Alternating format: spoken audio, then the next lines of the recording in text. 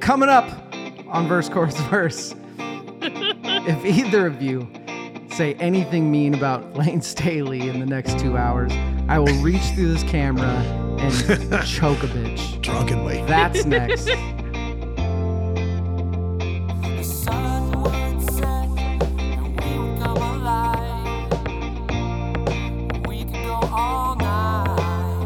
Welcome to episode 84 of Verse, Chorus, Verse. I am DL. With me is Rachel, the rooster snuffer polio. Rachel. It's true. How are you? Really? Maybe. Killing lots of roosters, huh? How are you is the question I was trying to ask. I'm good. A little warm, but great. Also here tonight is Evil, Sick Man Jimmy. Evil, how are you? I'm also hot. It's hot and it's humid in Boise, which is unusual for Boise, and I hate it. I feel like you have good AC. You've got a long sleeve shirt on here. Well, Yeah. yeah, because I'm inside because I'm not stupid. Well, sorry that we aren't all rich and can afford Whoa. your amazing AC. What's everybody doing this Friday night? Recording a Just hanging podcast out. episode? Yeah. What are you Yeah. doing? What are we going to talk about? Something? Music. Anything good? Yeah, whatever. It's whatever. I don't even care. I'm not even really, I won't be upset whatever is talked about tonight and whether people are positive or negative about it. It doesn't bug me seem- at all. Like you're real sensitive about this topic. No, I don't care. You're real fun right now. I know. So, hi everybody. I went out at about about 4 today and went to the Margarita Factory. Had me a big old. Rachel has talked about this before. They say, "Do you want small, medium, or large?" I'm like, "I'll go medium margarita." Yeah, the medium is a fucking fishbowl, basically. It's ridiculous. And then you have to have a tequila sipper, and then somebody maybe gets a shot, and I'm just feeling pretty good. I'm really going for the drunkest in an episode award tonight. You're getting it. Rachel, you had a couple. I think you might still hold the record for the pre-season. Yeah. In the Spotify ones. Like, Yeah. you were good and toasted. Is on that when those. Elaine was like, this is a drinking podcast with a little bit of music? Yeah. Son of a... It's very funny because my mom should know that I drink so much more than you do, Rachel. Tonight is a DL 10 out of 10 episode. It's all coming because next week we are doing a year dissection. And typically when I do a year dissection, what I try to do is I try to take one album that might take a lot of the conversation and just... I'm sorry. really hard to concentrate when Rachel is fanning her pits. I could smell it from here. So hot. Fuck off, Jimmy. I try to take an album that's going to take up most of the conversation or a lot of the conversation, and we just talk about it beforehand. Evil, I know that you must have been at least very comfortable with this album. Yeah. Rachel, did you know this album at all? I did know some of this album, actually, from movies that the songs were in and also from Guitar Hero.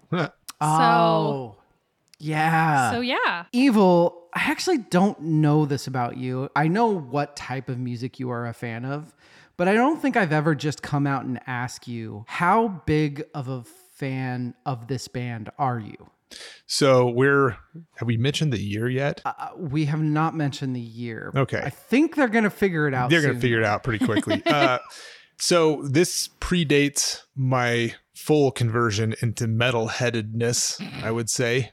This is a very special era of music for me. I'm trying to use vague terms here. It's so goddamn hard. Of the bands That's what she that were familiar or cohorts of who we're going to talk about tonight, there are two that most people would probably pick from the era. And I was a big fan of the other two. This is so vague. Yeah. I know. I thought I understood exactly where you were going until you pulled that last.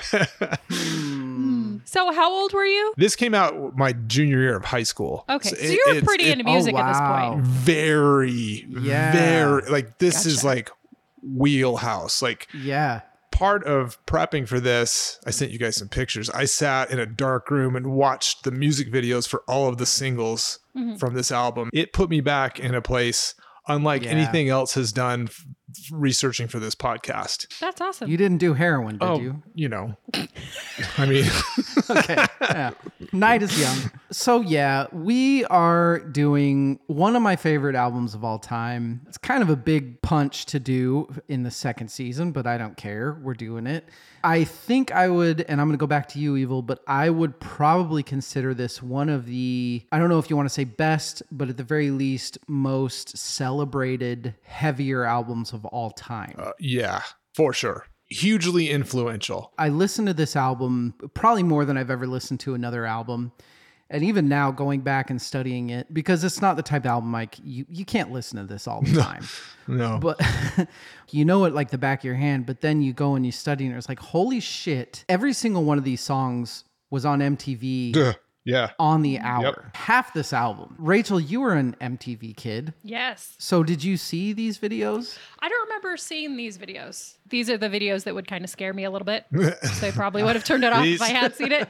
But Once Lane's eyes started rolling into the back of his head, you were out.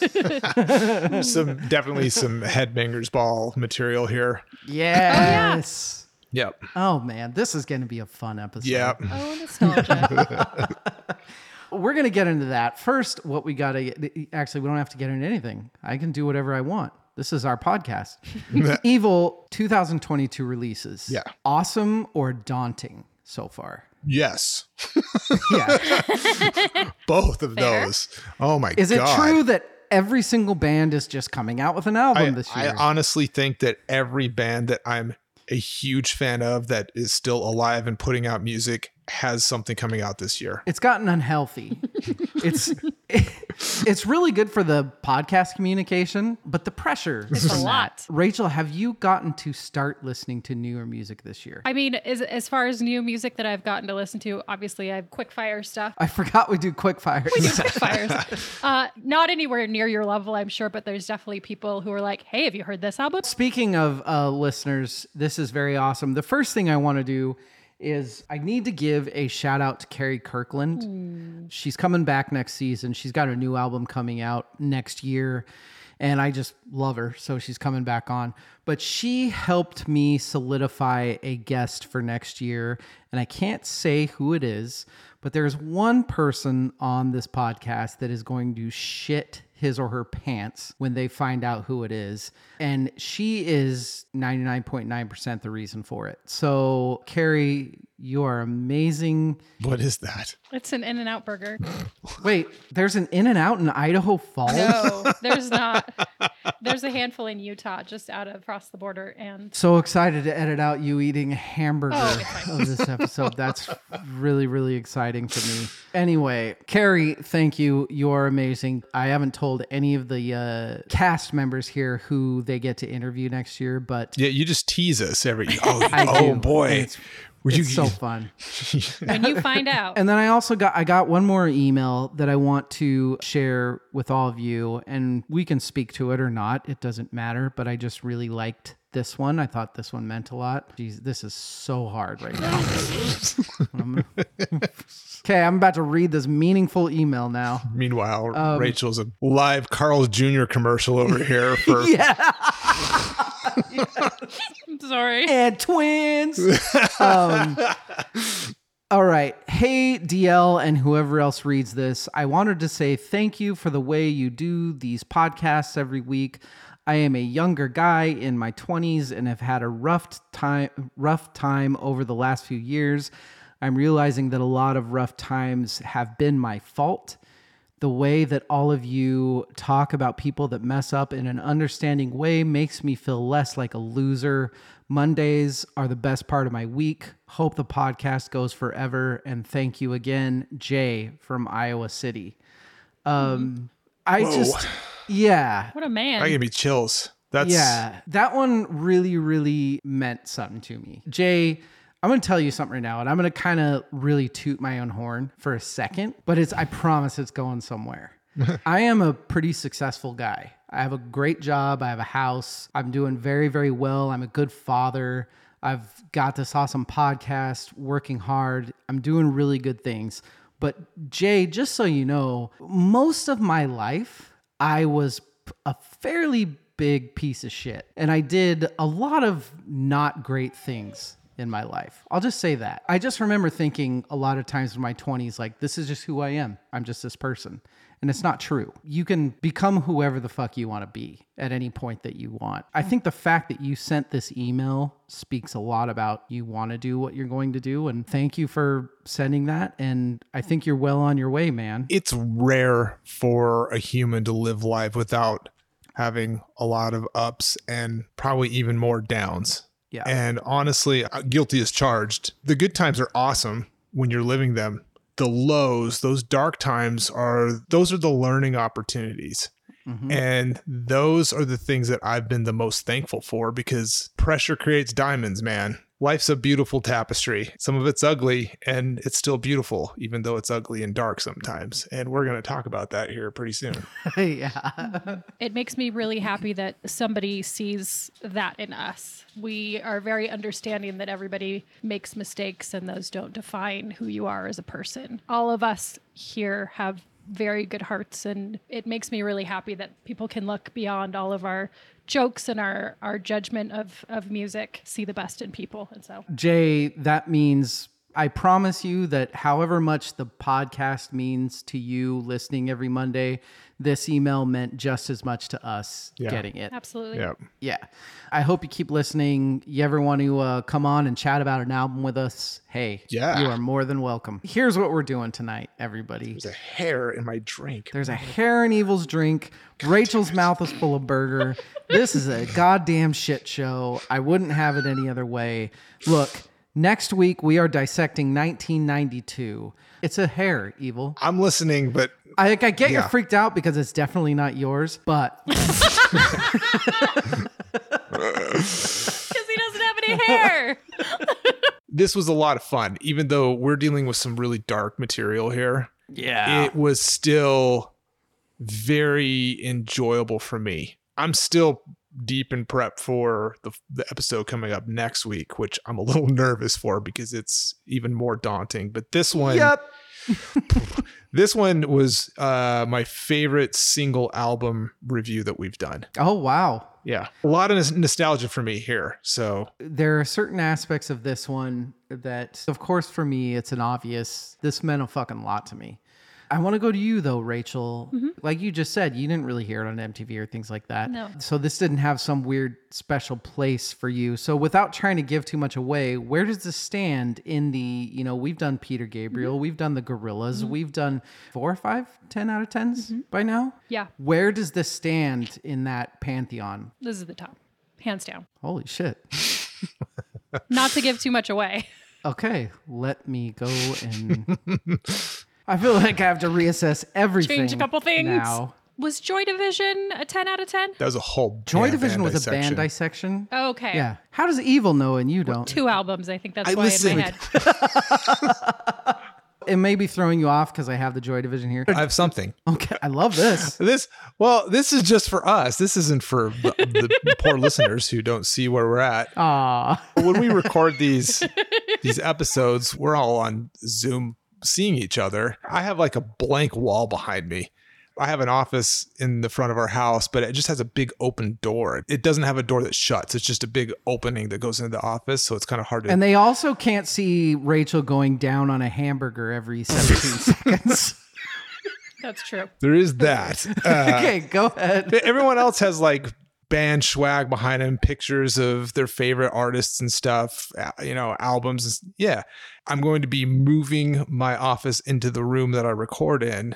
And at some point I'll have all of the medals and the Van Halens behind me and drink. Yeah. Trust me. We're going to talk about Van Halen tonight too. Drink. There's reasons for that. Yes.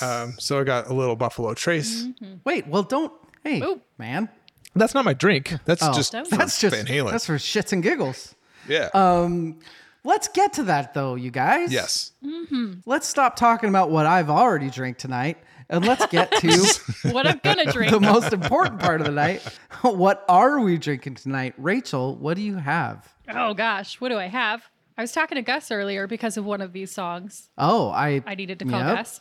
You know what I'm talking about? I do. And he said, "So, what are you drinking tonight?" Oh, that's cute. Listen, thanks, Dad. That is. I like that. Isn't that nice? That's awesome. So I actually just took my drink that I was drinking before and then put vodka in it. So it's sherbet flavored Rain, which is a energy drink. It's half Rain, half Sprite, and some raspberry syrup. Sherbet. And Sherbet's Smurf. not a flavor. No. It's like 3 flavors.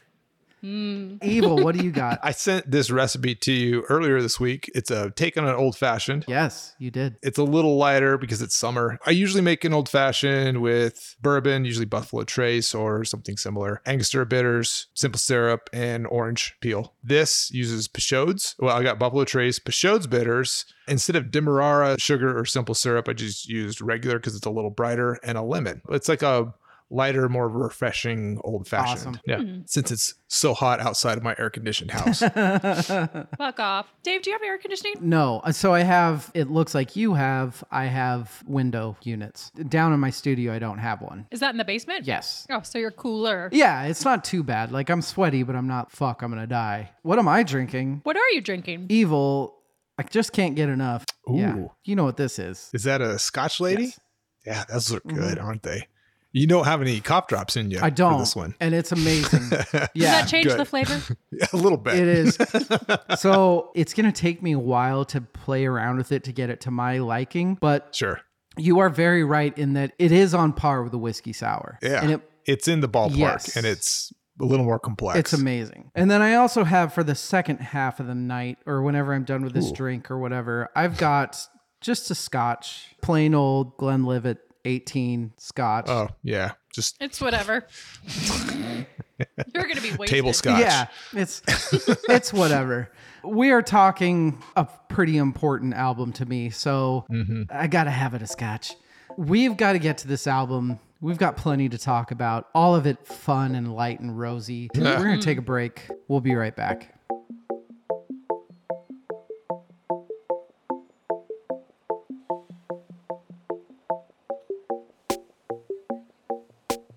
We are back. Yeah. She's honking a toy. Get out of The here. timing. Is that the dog that clicks your pens and Eats burgers. Yes. DL's 10 out of 10s?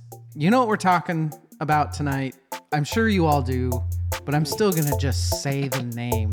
We are talking about Dirt by Alice in Chains. Dirt, released September of 1992. It's like 3 different studios, but in the end, it's Columbia. It was produced by Alice in Chains and Dave Jordan. For those of you that don't know Dave Jordan, you should probably learn about Dave Jordan. He did tons of shit: Fishbone, Anthrax, Offspring, Rolling Stones, Frank Zappa, Mick Jagger, David Byrne. I could go on without breathing for a while. He's done everybody. And if you listen to, 7 seconds of Dirt, you know how good of an engineer he is. Yeah. There was one other producer on Wood, was produced by Rick Parashar. I don't know how to pronounce his name, but I think that was still engineered by Jordan. It was, and I don't know that much about Dave Jordan except for the fact that he doesn't like to be called a producer. He likes to be called an engineer, which is important to know for the day that he comes on our podcast, which Yes. someday I'm going to make happen. God damn it. It ended up, actually, does anybody know the amount of platinums it is without cheating, Rachel? No, I won't look. I know it's some platinums. Take a guess. I have no idea. I'll say 5. 6. Is this Price is Right? What the? I'm going to go with 7. It's 5. Fuck. Is it 5? It is. Ooh, Certified 5 times platinum as of this year. Whoa. so many times. Yeah. I swear I didn't look. That was, Good job. Singles on this album. There are many. Just a few. Yes. Wood. Speaking of singles, Them Bones. Speaking of singles. Angry Chair, Rooster, and Down in a Hole. I just got that. Keep up. I'm going to start with Rachel. Rachel, somebody who was maybe not brand new to Dirt, but I would say definitely probably the first time that you ever sat down and listened to this album. For sure. My first impression was Man, every song sounds exactly the same, but it was one of those things, enough exposure, Stockholm's, and now I love it. You know, that throws me off because you always start texting me about the album on Thursday night. So I think like, she just started fucking listening to this. Here's the thing. I know that you get angry when I try and engage in conversation with you with what we're going to talk about. So I try and minimize how long you're going to be mad at me for. So I wait until Thursday night. This sounds familiar. Before we get into it, we have to guess what each other's favorite song on the album is. Yeah. That's a thing we do. Oh, yeah. Yeah, we do that Oops. all the time at the beginning without fail. There is order in this chaos. There is. I don't think I've ever started with Evil. Oh, Evil. What are Rachel and I's favorite songs on this album? I usually like wing it when you ask these questions. I actually wrote stuff down. I just got to find my notes. Good for you. I have a heart on. Rachel, I wrote down in a hole. And for you, I wrote, fuck, I don't know how to pick. I accept both those answers. Yes. But I actually put forth the effort beforehand instead of scrambling at the last minute this time. Yay. I like it. Rachel. This was difficult as well because you love Alice in Chains. They're okay. But I picked Angry Chair for you, David, and I picked Sick Man for Evil. Oh. Were those good guesses? Those are all good guesses. We shall see. My picks. You know what? I'm going to start with Rachel and then I'm going to say Evils and then that'll lead us into a conversation. Rachel, there was an easy answer to me. What's the easy answer? The easy way out for you was Wood. Beautiful song, extremely well written, lots of things that I would think that you would be a fan of. Too easy. So what I did is I picked a song that I think had about 72 things that you wouldn't really love about it. But one thing that I think you would totally love about it. I said your favorite song on this album is Hate to Feel. Ooh. Evil, and this is just going to start the conversation now. I said that your favorite song is Them Bones. The reason I said your favorite song is Them Bones is because it's one of the best rock songs ever written. It is the 12 Angry Men of music. It is fucking whatever it is, 3 minutes and whatever seconds. There is no fat on that meat. No. It is... Start out the gate, you rip fucking thunder with Lane Staley screaming his eyes and Jerry doing his insane C-sharp guitar to go directly from the verse into the chorus. You do one of the coolest fucking guitar solos ever. Chorus 3 more times in a very cool way. You're out. Done. Bam. See you later. Evil, is that your favorite song? So now that we have things out of the way, I can actually make a case for what I think might be Rachel's actual favorite song, which is Rooster. And it was kind of hard to pick my favorite song. So none of these are bad guesses. well, I wanted to get you guys on the record before I actually put my real thoughts out there. What a way to start an album. One of the best opening rock tracks of all time, right? Yeah. This is interesting because the last track on this album is Wood, and that's an opening track for the single soundtrack. Yes. Which was probably the gateway for a lot of people at that time into Alice in Chains. Yeah. That and the fact that Man in the Box was playing 4 times an hour on Yeah, MTV. there's that But too. No, you're absolutely right. It starts with, to use the parlance of our time, a fucking banger, and ends with a killer opening track for another album that was huge at the time. I mean, those are the bookends to this. Yes. And everything in between is fucking amazing. And there's a song in the middle that I have a whole page of notes on that we'll talk about. Ooh. I just listened to it in the car a couple times, listened to it while I was cooking. And when I sat down and looked at the lyrics and really dug into them and their meaning and all of that is when I was really just blown away by this whole album, not let alone, the opening track. That's one of the biggest things. No, that is the biggest thing about this album is I am a big fan of albums that tell a story. That try to make a point and have something to say. I am not sure that an album has ever been made that conveys the torture and darkness of addiction than this one does. The only equivalency lyrically of somebody saying, look at the fucking pain I'm in, I think Joy Division might be the only equivalency. Everybody wants to add their 2 cents. I think it's close. I don't want to argue. Joy Division's close, but I don't think it comes. It's like right here. It's like very close, but this is better. I feel so alone, gonna end up a big old pile of them bones. Mm-hmm. There's something about that fucking line.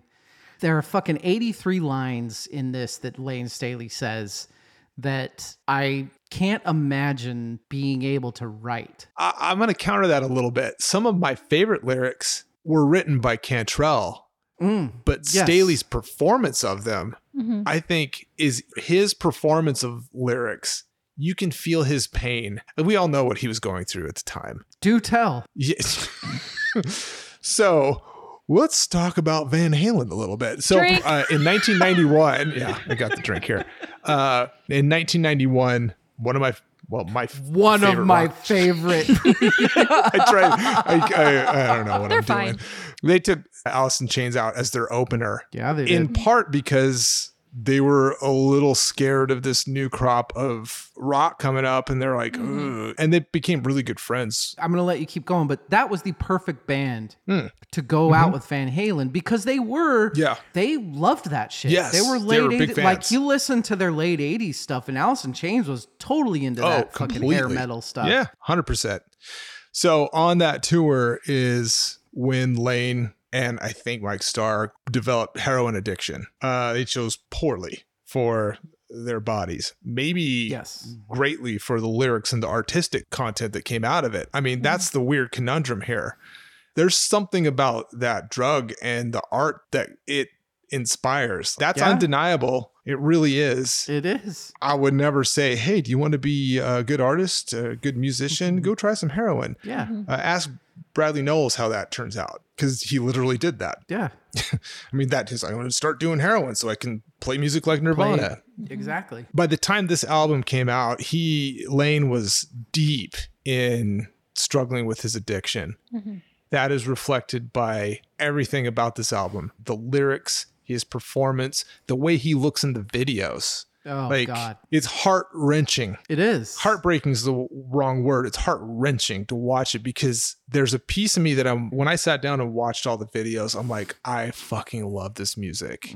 It wasn't heartbreaking to me. It was heart-wrenching because it pulled me back into a time where I was deeply a fan of what was going on musically. It's the weird dichotomy of like, I love experiencing the pain that this human is going through and emoting to me, while at the same time, I mean, he wound up dead because of it. So it didn't serve him well at all. I feel guilty for that a little bit. I think one of the fascinating things about Lane, and one of the things that makes it still enjoyable, is that he was aware of what you're talking about. Yes. He was, in his interviews, he was very, heroin is the worst thing that you could ever do. Please don't do it. Right. I am going to do it until I die. Yeah. So he was very cognizant of that. I think that's what makes it bearable, and it's also eerie about this album, is because in this album and the next album, he was very, I'm already gone. I'm done. I'm dead.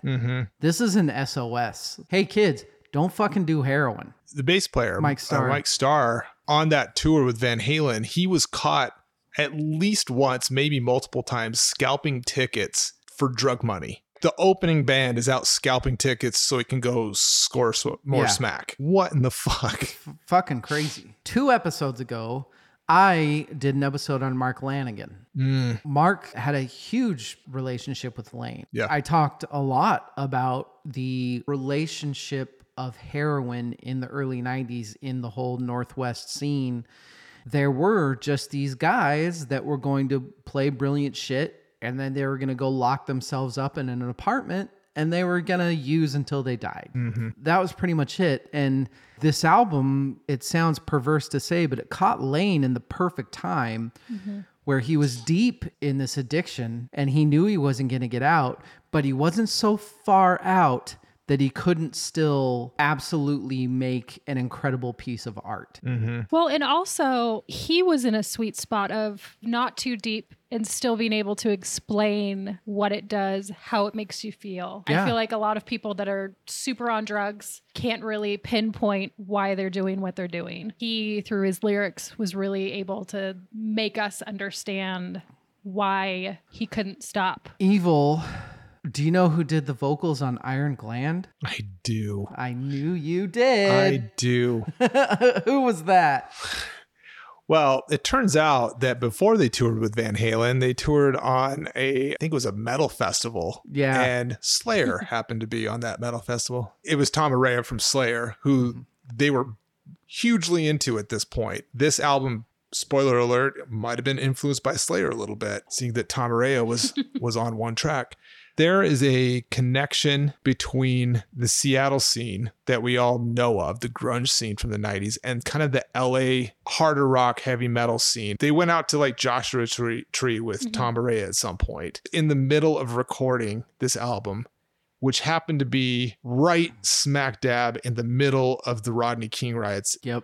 And they actually had to stop recording. Things were so bad. And that's when they went off to Joshua Tree. So yes, to answer your question, I do know who. When this was going down, Jerry Cantrell was at a store buying beer, and some dude just came in and started looting the store. Yeah. Like, what the Not only was this album influenced by the struggles of the band and the substance abuse, but it was influenced by tumultuous scene of the culture of the time as well. It was in the middle of a very interesting time. Like, there was a curfew in LA at the time. Right, there was. And Lane would like break it and go out and score drugs, you know. It's not like Mike Starr and Lane Staley were. Look, Mike Starr and Lane Staley were massive addicts at this point. But it's not like fucking Kenny Cantrell were fucking Boy Scouts. No, no. They were alcoholics, coke addicts. They just weren't addicted to heroin. Right. Which is the thing that kills you. Yeah. The reason that this band was so beloved by everyone was because it was still liked by the metal guys. Yeah. But it also was still loved by the grunge dudes. Yes. If you've seen the movie Singles, Alice in Chains is in that movie. Right.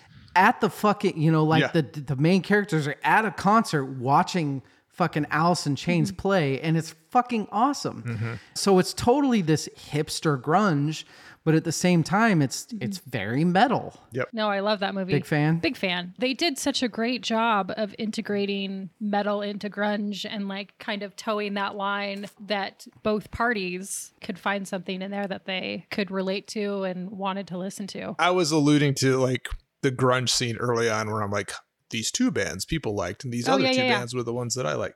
Nirvana and Pearl Jam are probably the two bands that people would pick. If you say grunge, they're going to be like Nirvana, Pearl Jam. Nirvana, Pearl Jam, Alice in Chains, Soundgarden. Sure. Those are like the those are the four. Yeah. Those are the big four. I was very much more an Alice in Chains and Soundgarden guy at the time. Because you're smart. And those two bands have a deeper connection to the metal scene, the harder rock scene, the LA stuff that was going on at the time, the desert sessions like Caius and Lanigan. And there was more cross-pollination with those two than Tad. Right. I have an interesting note on Susan Silver. I'll hold off on that because I want to go off on a song when we get to it. Rachel, last night I told you to make sure to watch the full music video of Rooster. And I did. You watched it. I did. And you also just mentioned your dad. Before she starts, that was the best segue fucking ever. Continue, please. Also, you'll be happy to know that when I called my dad today, he said, "What's that song called again? I'll have to look it up." And so he watched the video. Word spreading. I don't know. He hasn't called back about it.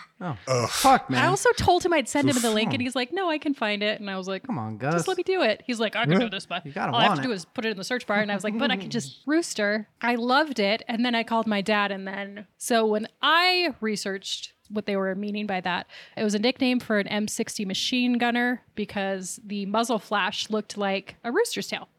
Specifically, like every fifth shot in the M60 had a tracer, so it had a phosphorus that like flew out with it, and so that flash made it look like a rooster tail. So that's what it was. But also snuffing the rooster, you're killing the guy with the most power, like the most powerful gun, the best machinery. If you get that guy, you can move in and get everybody else. And so Did you catch who the gunner was, though? in the video, well, I knew He is the I knew rooster. that it was His nickname was the Rooster. I knew it was in relation to his dad, but I don't know that I connected that his dad But doesn't that make it this much more badass? Yeah, it does. It really does. That was a nickname that Cantrell's dad got from, I believe, his dad. So Cantrell's grandfather, when Jerry Cantrell Sr. was a pretty young I didn't kid, know that because he either. had Now that makes he it had like a Even better. high tuft of hair and he was super cocky, and so that nickname when he was a little kid, and then went off to war at That just Vietnam. reiterated. There's the whole M60 gunner Yeah. connection. There's also a connection the Vietnamese would call the 101st Airborne Chicken Men, because the Screaming Eagle patch they wore, they don't have bald eagles in Vietnam, so they called them Chicken Men. Losers. There's like layers of meaning behind this song. The beginning of that video, the first couple times I watched it while I was studying for it, I was like, I kind of wish they would do just the videos of Jerry and his dad walking around their farm and stuff. Yeah. The black and white thing. I wish it would have been the whole thing. But then after I thought about it, it was actually last night. I was in an airport with a fucking delay. Fuck you, airports lately. And I was watching the video again, and I was like, you know what? That little like 40 seconds or a minute long, where they end on the real short stint of Jerry Cantrell's dad, where he's like, emotional. that's all I want to say about that. And then you see him barely start to choke up, and then the music starts. That's like you said, that's heart-wrenching. This is one of my favorite songs of all time. Oh, I have a page and a half of notes on just this song. Sounds right. This is the song that connected me to this band. I was a fan of them, but this was the song where I was like, oh my God. I don't know if culturally we realize how much weight that war weighed on the American psyche because of the subsequent military stuff that we've been involved in since then. So yeah, I feel like the Afghan war is kind of sort of taken like the place overshadowed it. But in the mid late 80s, early 90s, Vietnam was a war that we lost as a country. Yep. The soldiers who were fucking drafted to go over there, they didn't have a choice. That's Right. kids Put through torture. were drafted. Yeah. Came back and were vilified by their home country. Then forgotten. There were certain movies at the time that were kind of addressed this, like Platoon was a big one.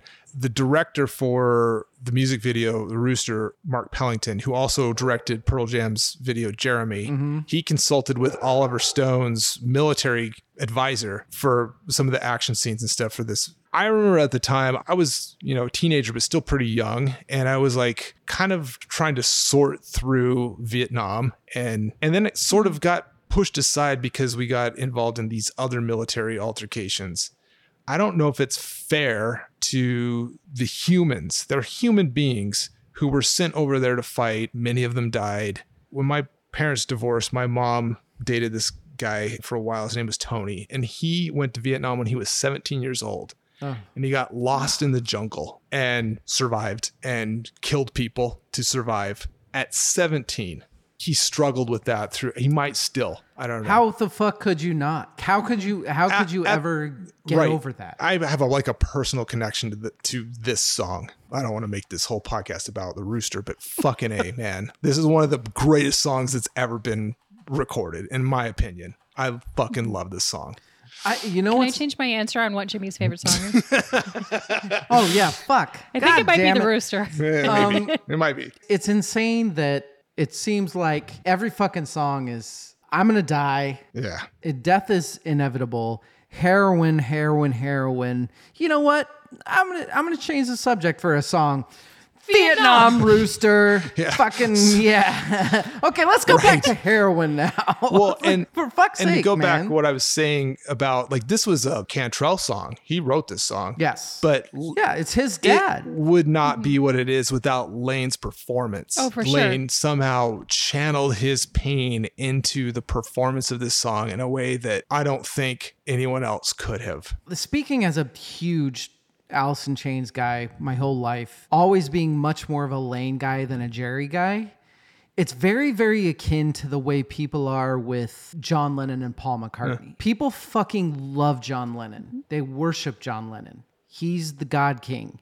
And Paul is always kind of like the steadfast, boring, whatever. But the bottom line is if it wasn't for Paul McCartney, 90% of those songs would have never got finished. And that's how I see Alice in Chains. Yeah. Yep. Lane Staley might have been the talent or whatever you want to call it. Not to say Jerry wasn't incredibly fucking talented, but Jerry was the one that kept the ship steady to make sure that they could write shit like this. This album would have never fucking happened. Right. Lane would have been in his fucking apartment. Yeah, it would have been a mess. And that's not even talking about the fact that Jerry Cantrell, you said it, Evil, the guy could write a fucking song. Holy shit. He wrote this while he was living with Chris Cornell and Cornell's girlfriend, who he eventually married, whose name was Susan Silver, who was a manager who managed, among other things, Soundgarden, Alice in Chains, and Screaming Trees. Oh my. You know, just a few bands. She was also a manager of a shoe store that sold Doc Martens. Hey. So she sold a lot of heroin and a lot of boots. One of the guys that worked for her is the singer for Candlebox at that shoe store. A lot of heroin. A lot of heroin.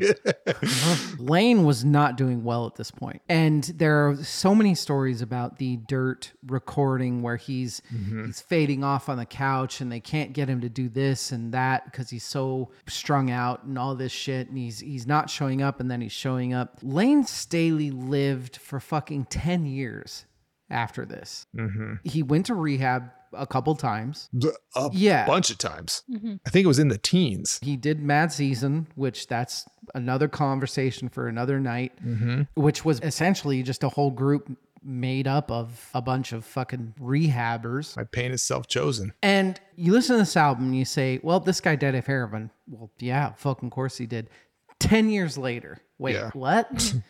The amount of pain he must have had to endure for that amount of time is disturbing. Some of the stories about the recording process, the vocal layering that we kind of identify with Alice in Chains, he came up with that when in the recording sessions for the singles soundtrack. And Wood was the big song. You know what I'm talking about, like the harmonies. Do we get to talk about Lane Staley's harmonies now? His vocals. Oh. Yeah. Oh, well, hard on again. Hold on. Before we go there, let me pick up one more thing. In the recording process for one of the videos, he had a cowboy hat he wanted to wear, but the director was like, no, sunglasses. You look more badass. And then because he was so strung out. Exactly. But then you see him with sunglasses from then on. This was the album where he's like, I don't want people to watch me sing.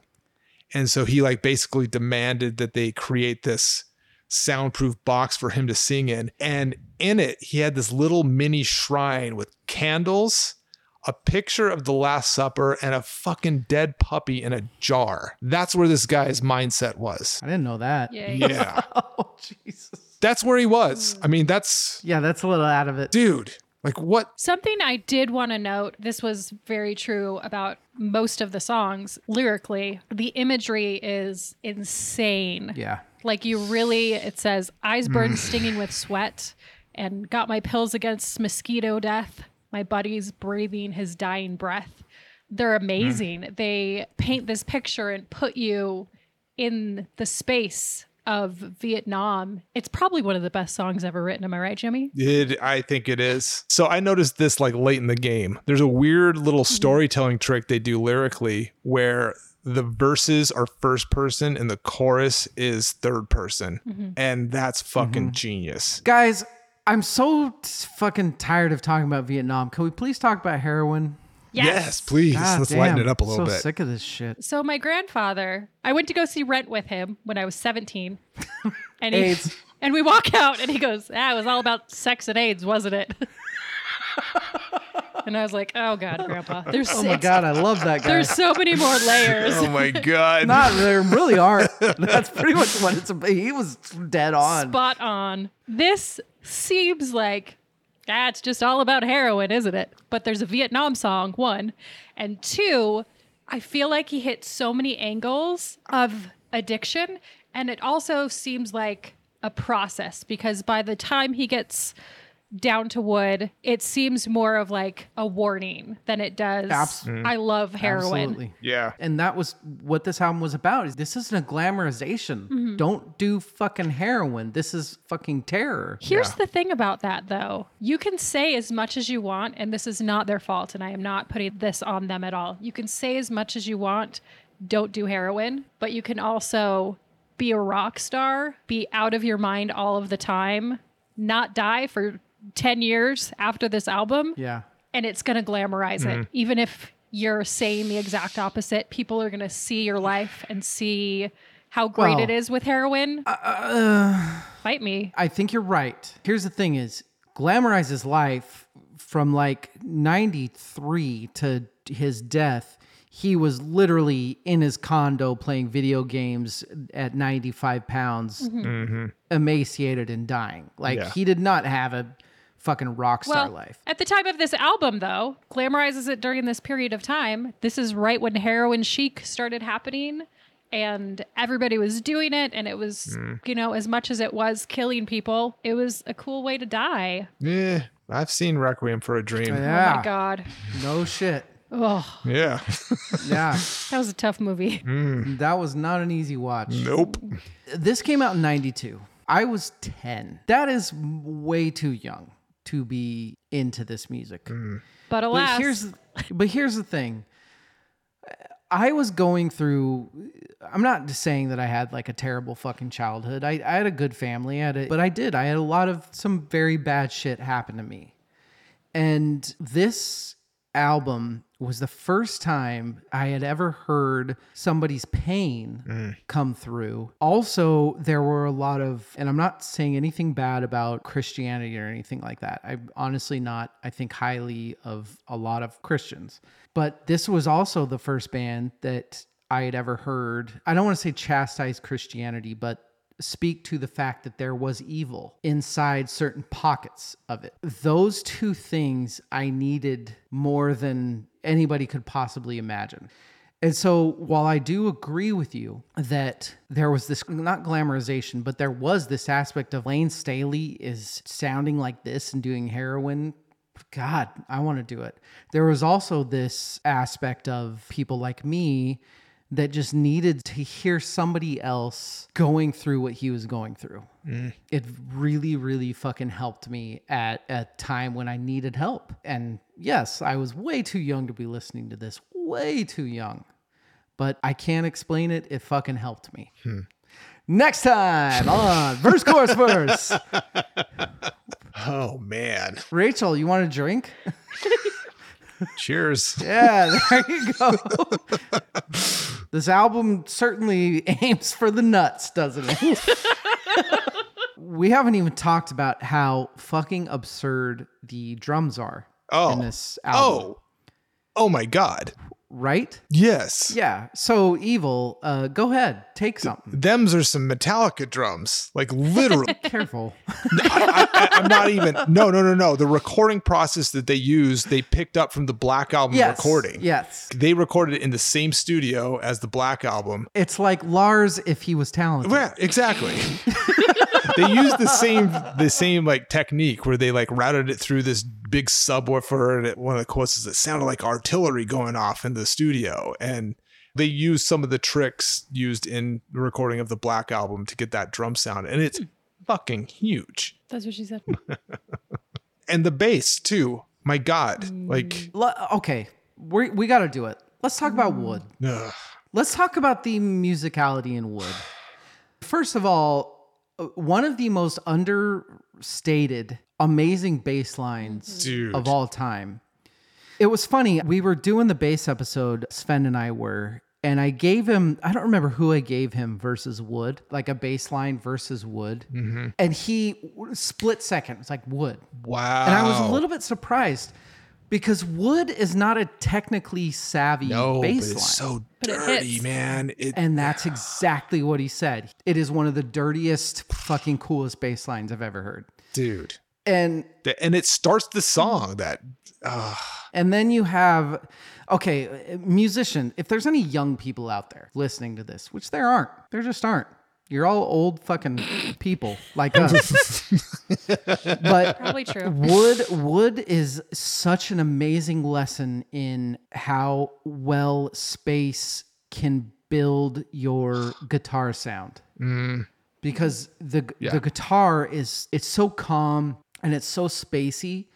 When it needs to be there, it's there. And when it's not, it's not. There's tension in this song. Yes. That builds up. It's so good. And then I don't know if either of you caught this, but it's one of my favorite fucking drum things ever. At the end of Wood, I'm glad Evil caught it. At the end of Wood, when they're doing the "Am I Wrong? Have I Gone Too Far to Get Home?" which is one of the best rock parts of a song ever in the history of anything. There are when he's dragging through the there are three separate drum fills.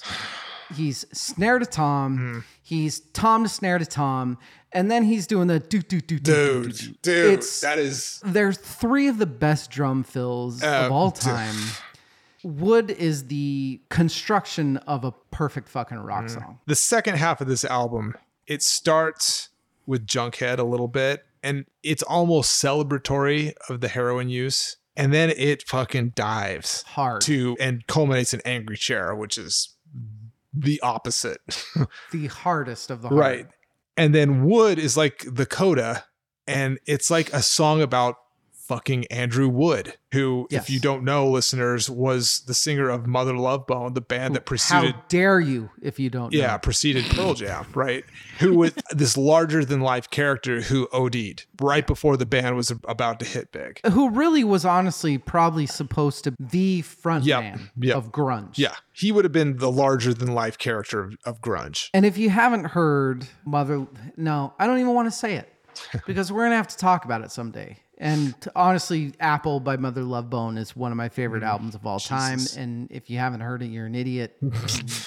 Musicality is amazing. Jerry Cantrell led off the C-sharp tuning guitar phenomenon. We're going to go to lyrics, and I want to start with Rachel.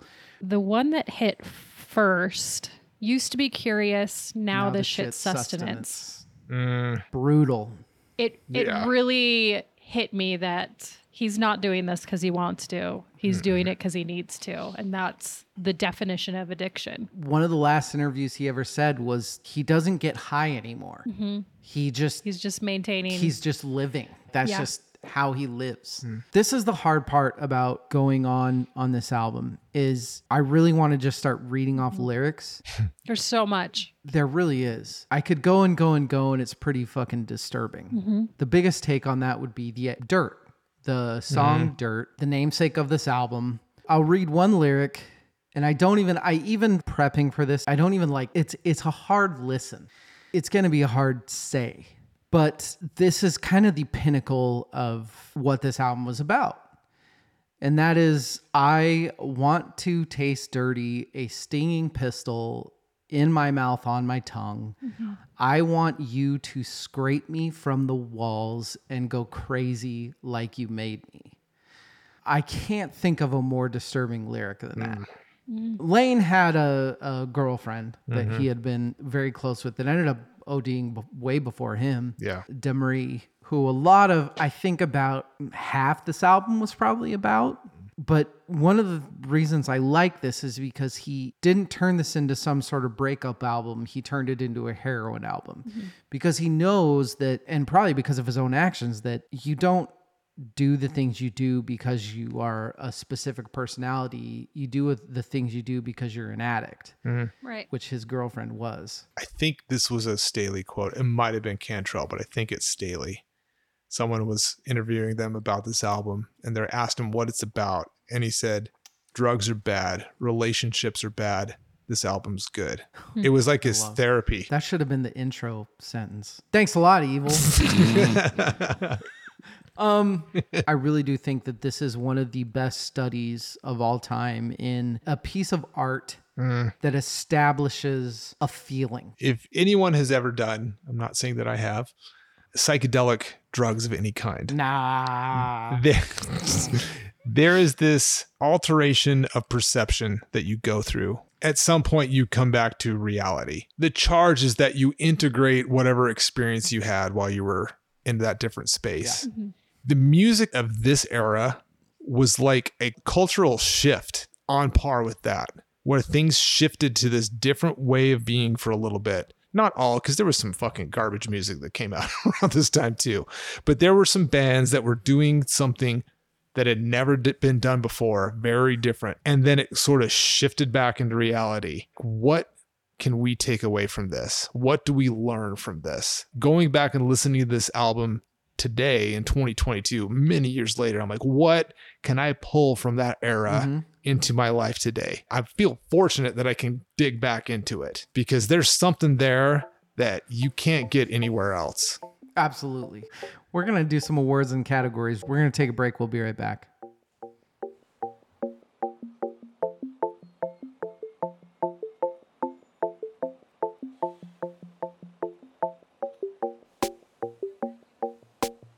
Somebody as low level as me would get fired quickly. Yeah, that's probably true. Awards and categories, everybody. Let's get into it. Let's talk about some dirt. Let's do it. DMX Award. Rach. Dave. Just kidding. That felt weird. Sorry.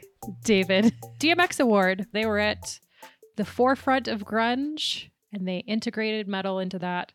And also more than I can think of dealt with really fucking dark shit. So they win all of those things. I think you're absolutely right. Alice in Chains doesn't get enough credit for the fact that they were kind of the first they were the first band to make it massive out of Seattle. Man in the Box was before that was fucking 89? Smells Like Teen Spirit. Evil.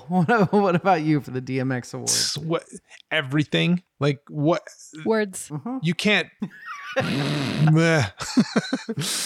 I don't know how you subtract one piece from this puzzle and it retaining even a quarter of what it is. There's so much a sum of their parts. Unfortunately, one of those pieces was heroin and the addiction. That was a big piece of it. I have a hard time reconciling how creative certain musical artists are because of heroin usage. It bothers me. I wanted to talk about this a little bit earlier. I kind of lost my thread there, but I don't know if it has to do with how dire of a mental situation these humans are in that it makes them confront their own mortality and the art springs forth from there. I don't know what it is. I consider myself an artist and I want to make great art and I'm never going to do heroin. I was going to say, well, there's only one thing you can do, Evil.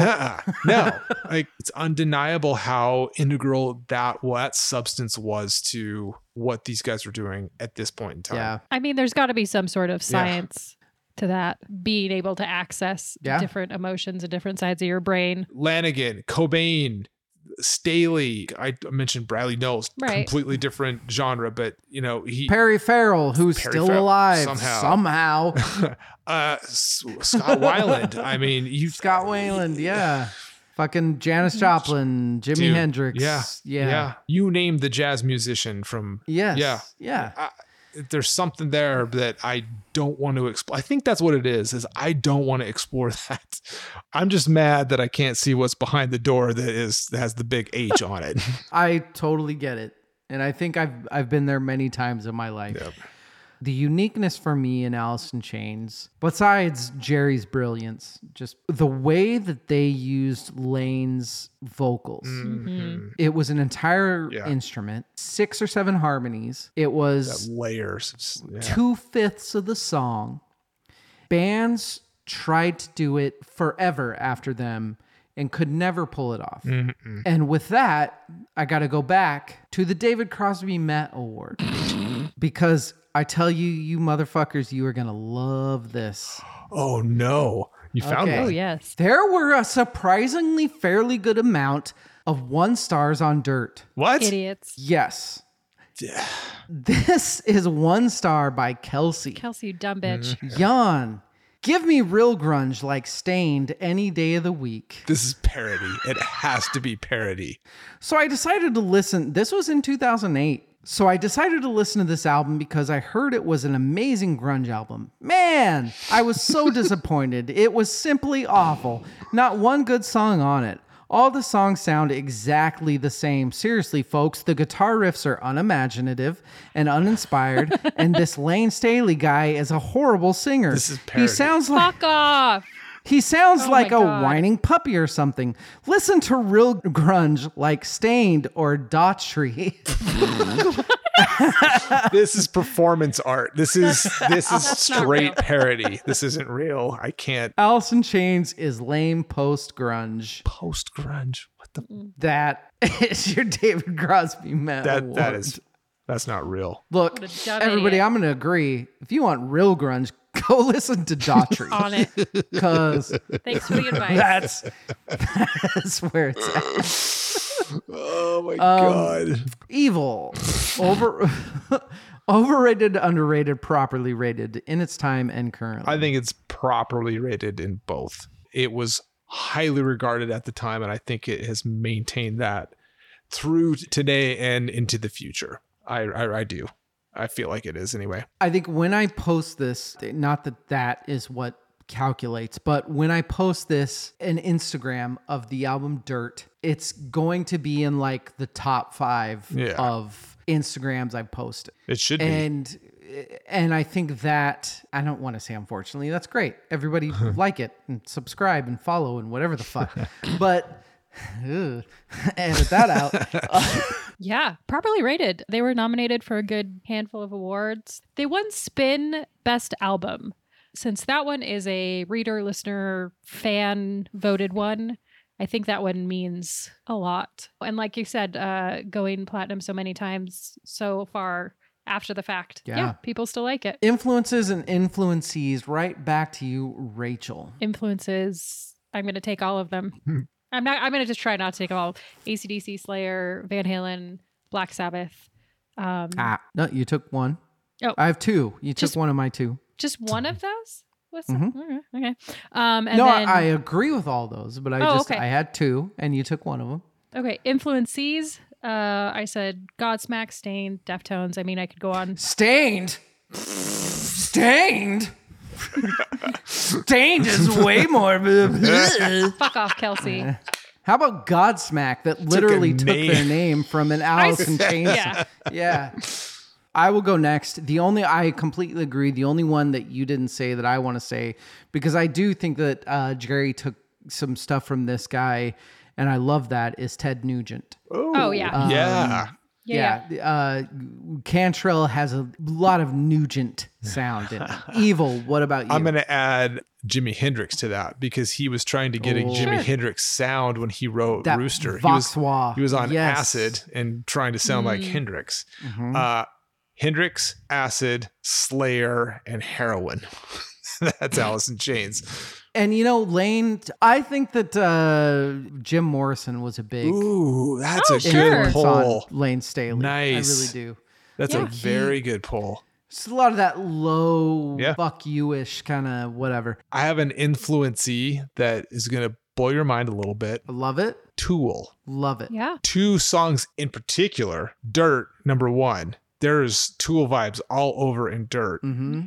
And then Hate to Feel, it was bugging me for so long. I was listening to it over and over. I'm like, this is fucking reminding me of something so much. And I couldn't place it. And it finally, it clicked yesterday.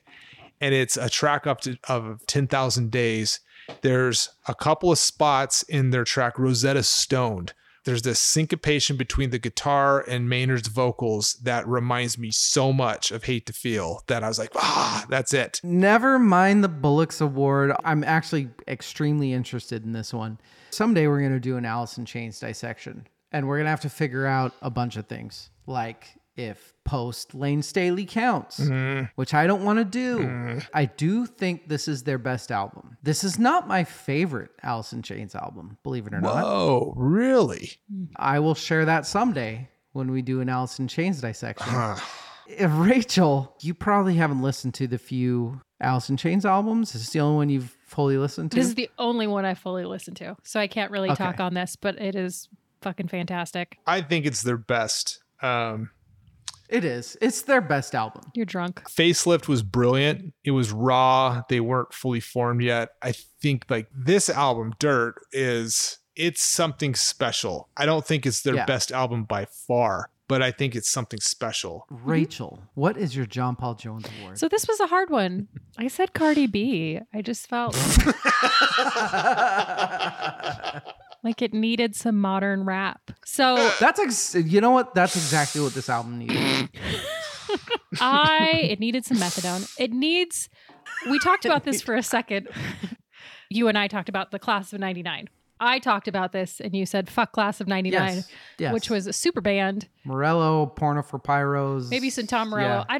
I think it was so great. So I can't even think of, it was already great. It doesn't need anything. Evil. What about you, John Paul Jones? The subsequent, not Jar of Flies, but the subsequent album shows that you can't take away, even like in part take away pieces. Because Lane was on the self-titled, but not really.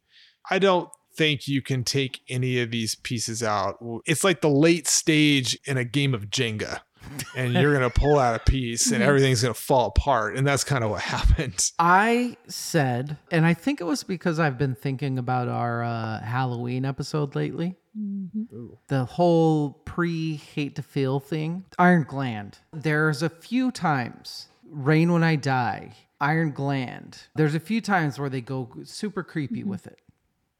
I want Disaster Piece joining the fray to make it super fucking eerie. That's the person that did the It Follows soundtrack. Yeah. They did this really good circusy, eerie thing with this album. I wanted to even... like push it even further. 10 to 11. That's what I want. I don't want to change anything about that. The Teach 'em Young Award. Rachel, what would you show your son as early as you could on this album? As early as I could. The Rooster. He Wow. wouldn't need. Welcome to the United He States, needs to learn about kid. Vietnam. He's 11. I said would. Yeah. I think I'm going to go to my daughter and I'm going to say, hey, you want to hear the perfect rock song? This is it. That's probably the right answer, but I have would listed for some other stuff. So I put Down in a Hole because it feels a little more accessible for someone younger, less heroin involved, more about relationships. There was no heroin in Rooster. Yeah. I mean, there was a lot of heroin in Vietnam. But it wasn't mentioned. A lot. Down in a Hole was surprising to me. Going back and listening to it, of the singles, it was the one that I listened to over and over. And I'm like, oh my God, this is such a good song. I was surprised how good it was looking back. John Popper Award for the best hook. To me, it is The End of Wood. Am I wrong? Have I gone too far to get home? Dude. The change from this open, empty minor to this major, full, drum fill, knock you on your ass. That is my best hook. Am I wrong, Rachel? I don't think you're wrong. I think we're all right in this because there are, like you said, there are so many. I said, yeah, they come to Snuff the Rooster because that's what got stuck in my head. Everything is a rooster for you. You just wait. More rooster to come. Whatever. Evil, what about you? I want you to just keep preaching on Wood because the outro is one of the best moments on the whole record. They build and layer tension, and then that outro is just, it is so satisfying. The John Prine Best Lyric Award. Lucky me, now I'm set. Little bug for a pet. There's something about that visualization. I already read Dirt, and God's name is smack for some. Can't get high or you will die. I could just go like this forever, and I'm not going to. I'm going to go to Evil. This is the lyrics genius. The way he performed it made it timeless. And it's the lyric in Rooster, Gloria sent me pictures of my boy. That is haunting and has been that way for me since I was 16. Rachel? Hey, those lyrics in Rooster are great. I just wanted to read the rest of that, where it goes from there. Because I remember thinking that was the start of... Yeah. Anyway, I'm going to change what I wrote because I already used those lyrics. So I'm going to change it to something else. I had written down, used to be curious. Now that's just sustenance, which is amazing. Amazing. I'm going to switch it to some of the lyrics from Wood. And I'm going to go a little deeper into this in a second. And it's the chorus where it says, into the flood again, same old trip it was back then. So I made a big mistake. Try to see it once my way. the way that song was set up is there were 2-line verses and then it went right into the chorus repeatedly. And it just set up this really good visual for relapsing. There was so little in between the relapsing that it was heart-wrenching, as my friend Eva would say. And there was one other line that I want to bring up. I don't know if I want to just talk about it because it speaks a lot to me or because I feel like it might be important, whatever. But there is a line in Hate to Feel that is gotta change, set a date. And it is this user's feeling. I've been there, I've never been a heroin addict, so calm down, mom. But I have been addicted to things and I have had problems, and I think most people have. And there's this very, very serious, Monday, I'm going to that's when I'm going to do it. I need one more night of getting fucked up and being hungover and stuff, and then I'll be at it. There's something about just right in the middle of this massive, massive drug problem. He's having bugs for pets and he's climbing the walls and shit. I'm going to change. I just need till the 15th. It's that false hope. Yes, exactly. In your hardest of hearts, you aren't going to do it. It's not going to happen. You're telling yourself a story because it makes you feel better in the moment. One more thing. In that song as well, stare at me with empty eyes and point your words at me. Mirror on the wall will show you what you're scared to see. So you have this visual of him staring at his doped out self. It's just this amazing visual that anyway, it's fucking amazing. Evil.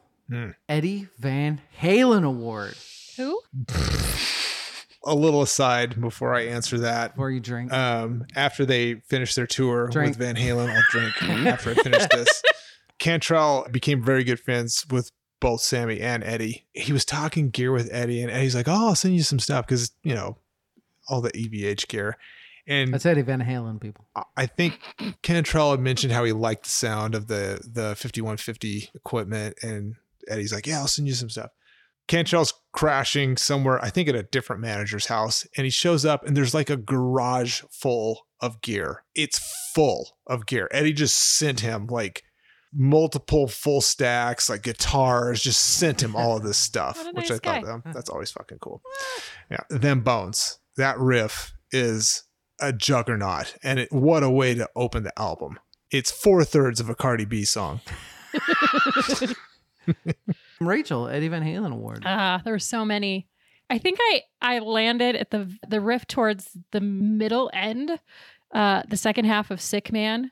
There's like this November Rain vibe, and it kind of goes from that into this like Choke on Me, my friend. Real pretty. Yeah. This might be the first time I've chosen a guitar solo for the Eddie Van Halen Award. And it's the Them Bones guitar solo. Dude, yes. The fucking guitar solo in Them Bones is one of the best guitar solos I've ever heard. I said at the very beginning of the episode, I'll say it again. It is the leanest rock song I've ever heard. Yep. The guitar solo, samesies. Samesies. Surfer Rosa Award. This album's a journey to me. This album is an amazing flow. Rachel. I felt like musically it was well balanced. There was nothing shitty, so I can't really judge one side any harsher than the other, even though I liked certain songs towards the end, I think a little bit more than the beginning. But yeah, the journey of I'm on heroin, lots of heroin, don't do heroin anymore. It told a story. There was a theme and it was good. This is a thought that I set aside earlier. It's not so much a side A versus side B. It's a pitting the singles that have sort of existed in public consciousness versus the deeper cuts. So for me, you mentioned having a Discman. Here's a really interesting thing that happened to me. So when I had this album, I had a Discman, but I had no way to play it like in my car. So I had to make like mixtapes. And so I had like tapes of like the singles mixed with other songs from other bands and stuff. And so those are the things that I've known deeply for a long time. And the deeper cuts I haven't listened to since the early mid 90s. And so when I went back to research this and listen to this album, it was very interesting because it was this mix of songs that I know like the back of my hand and things that I knew way back in the day, but I hadn't heard forever. So they were a little dusty. They were a little dirty, if you will. So the album was split into two sides for me, not like side A, side B, Surfer Rosa Award, but split into two different sections of songs. And that was really, really weird. The hits, the singles they're fresh. I experienced them as I am today. That was an interesting experience. Time of Your Life Award, right back to you, Evil. What is the worst track on this album? This is cheating, but I'm going to say Iron Gland, mostly because it wasn't a real track. Even when it's cheating. Slayer Boy? Yeah, but it's not, it fits in the album. It fits as a track in the album. It does. But if you pull it out as its own thing, it's not as compelling or as interesting. I wouldn't just like throw that in a mixtape. Like I didn't back then. Rachel. Controversial. Rain When I Die. Whoa. Ooh. And I think this was the one that was written by Erwan. Yeah. And so I think maybe for me, it didn't feel as a singular thought as much as the other ones did. Maybe it felt more jumbled to me. And I'm just going to blame it on the fact that everybody had their hand in the pot on this one. Liked it. It was just my least favorite of. Evil, wasn't that what you picked as her favorite? No. Down in a Hole is what you picked as her Down in favorite. a Hole. Interesting. Speaking of like who wrote what, Mike Starr, I think he was quoted as saying that Fear the Voices, which didn't make the album cut, was he wrote that. That was his song. And Cantrell was like, I don't want that on there because he had zero Cantrell fingerprints on it. I mean, it also wasn't as good as the other. It's not as good either. No. Yeah. My Time of Your Life Award, I actually think if I had to pick an album, Svend song, that was, if I had to pick a song Alcohol. that was not my favorite on this and that maybe took a pause to the album and dragged it along, it would be Sick Man. If it was on any other album, it would be amazing. But the fact that it's on Dirt, it's like a piece of silver in between fried gold. It's just not, it's not as beautiful as I'd want. Evil, what are your three best songs on this album? I hate that question.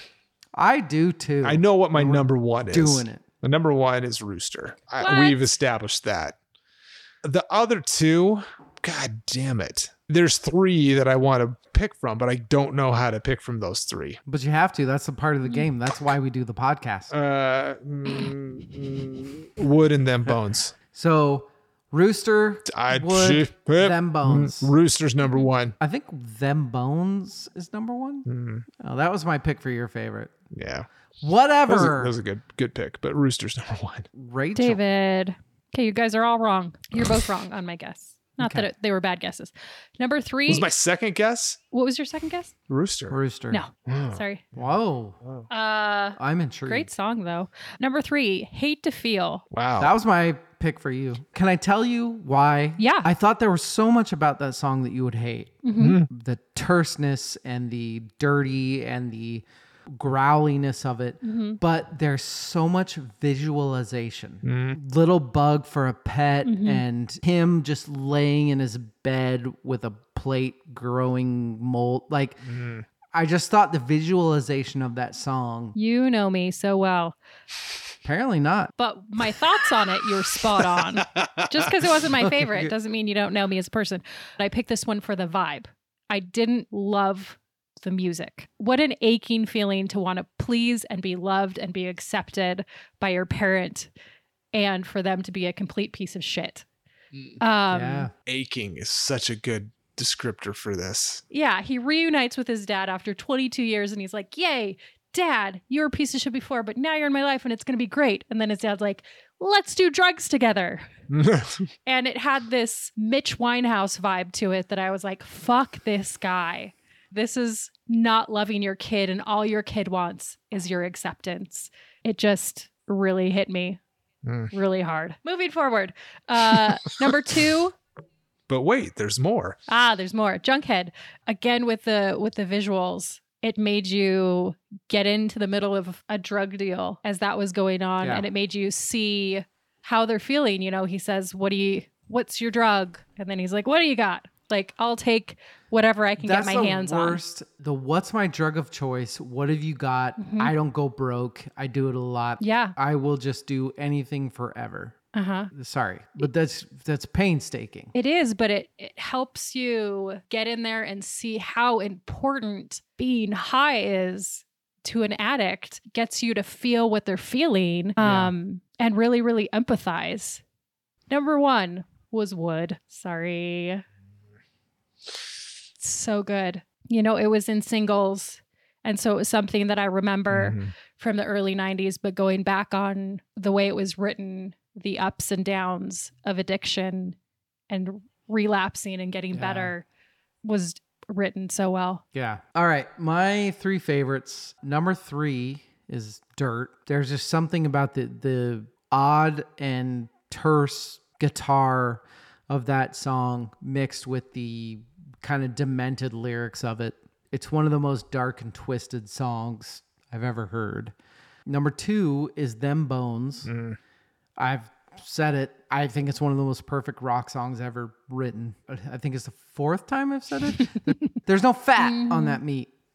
And then my number 1 is the number 1 that I thought might be Rachel's long shot, but Hate to Feel. Wow. There's something about Hate to Feel that's every guitar part, every lyric, every harmonization is so beautiful and dark and twisted and weird that it's just amazing. Rachel's swatted away her last fly. We're almost done. Now we go to who won the album, Rachel? Heroin. Heroin won the shit out of this Going back album. to accidentally glamorizing things, just speaking about it puts it in people's vision. When you talk about things like this and you're still alive, it just makes it okay. Not their fault. Again, I'm not putting this at all on them. They were just writing what they knew. No, they knew it. Ugh. Evil. Heroin's the right answer. I don't know how to word it differently.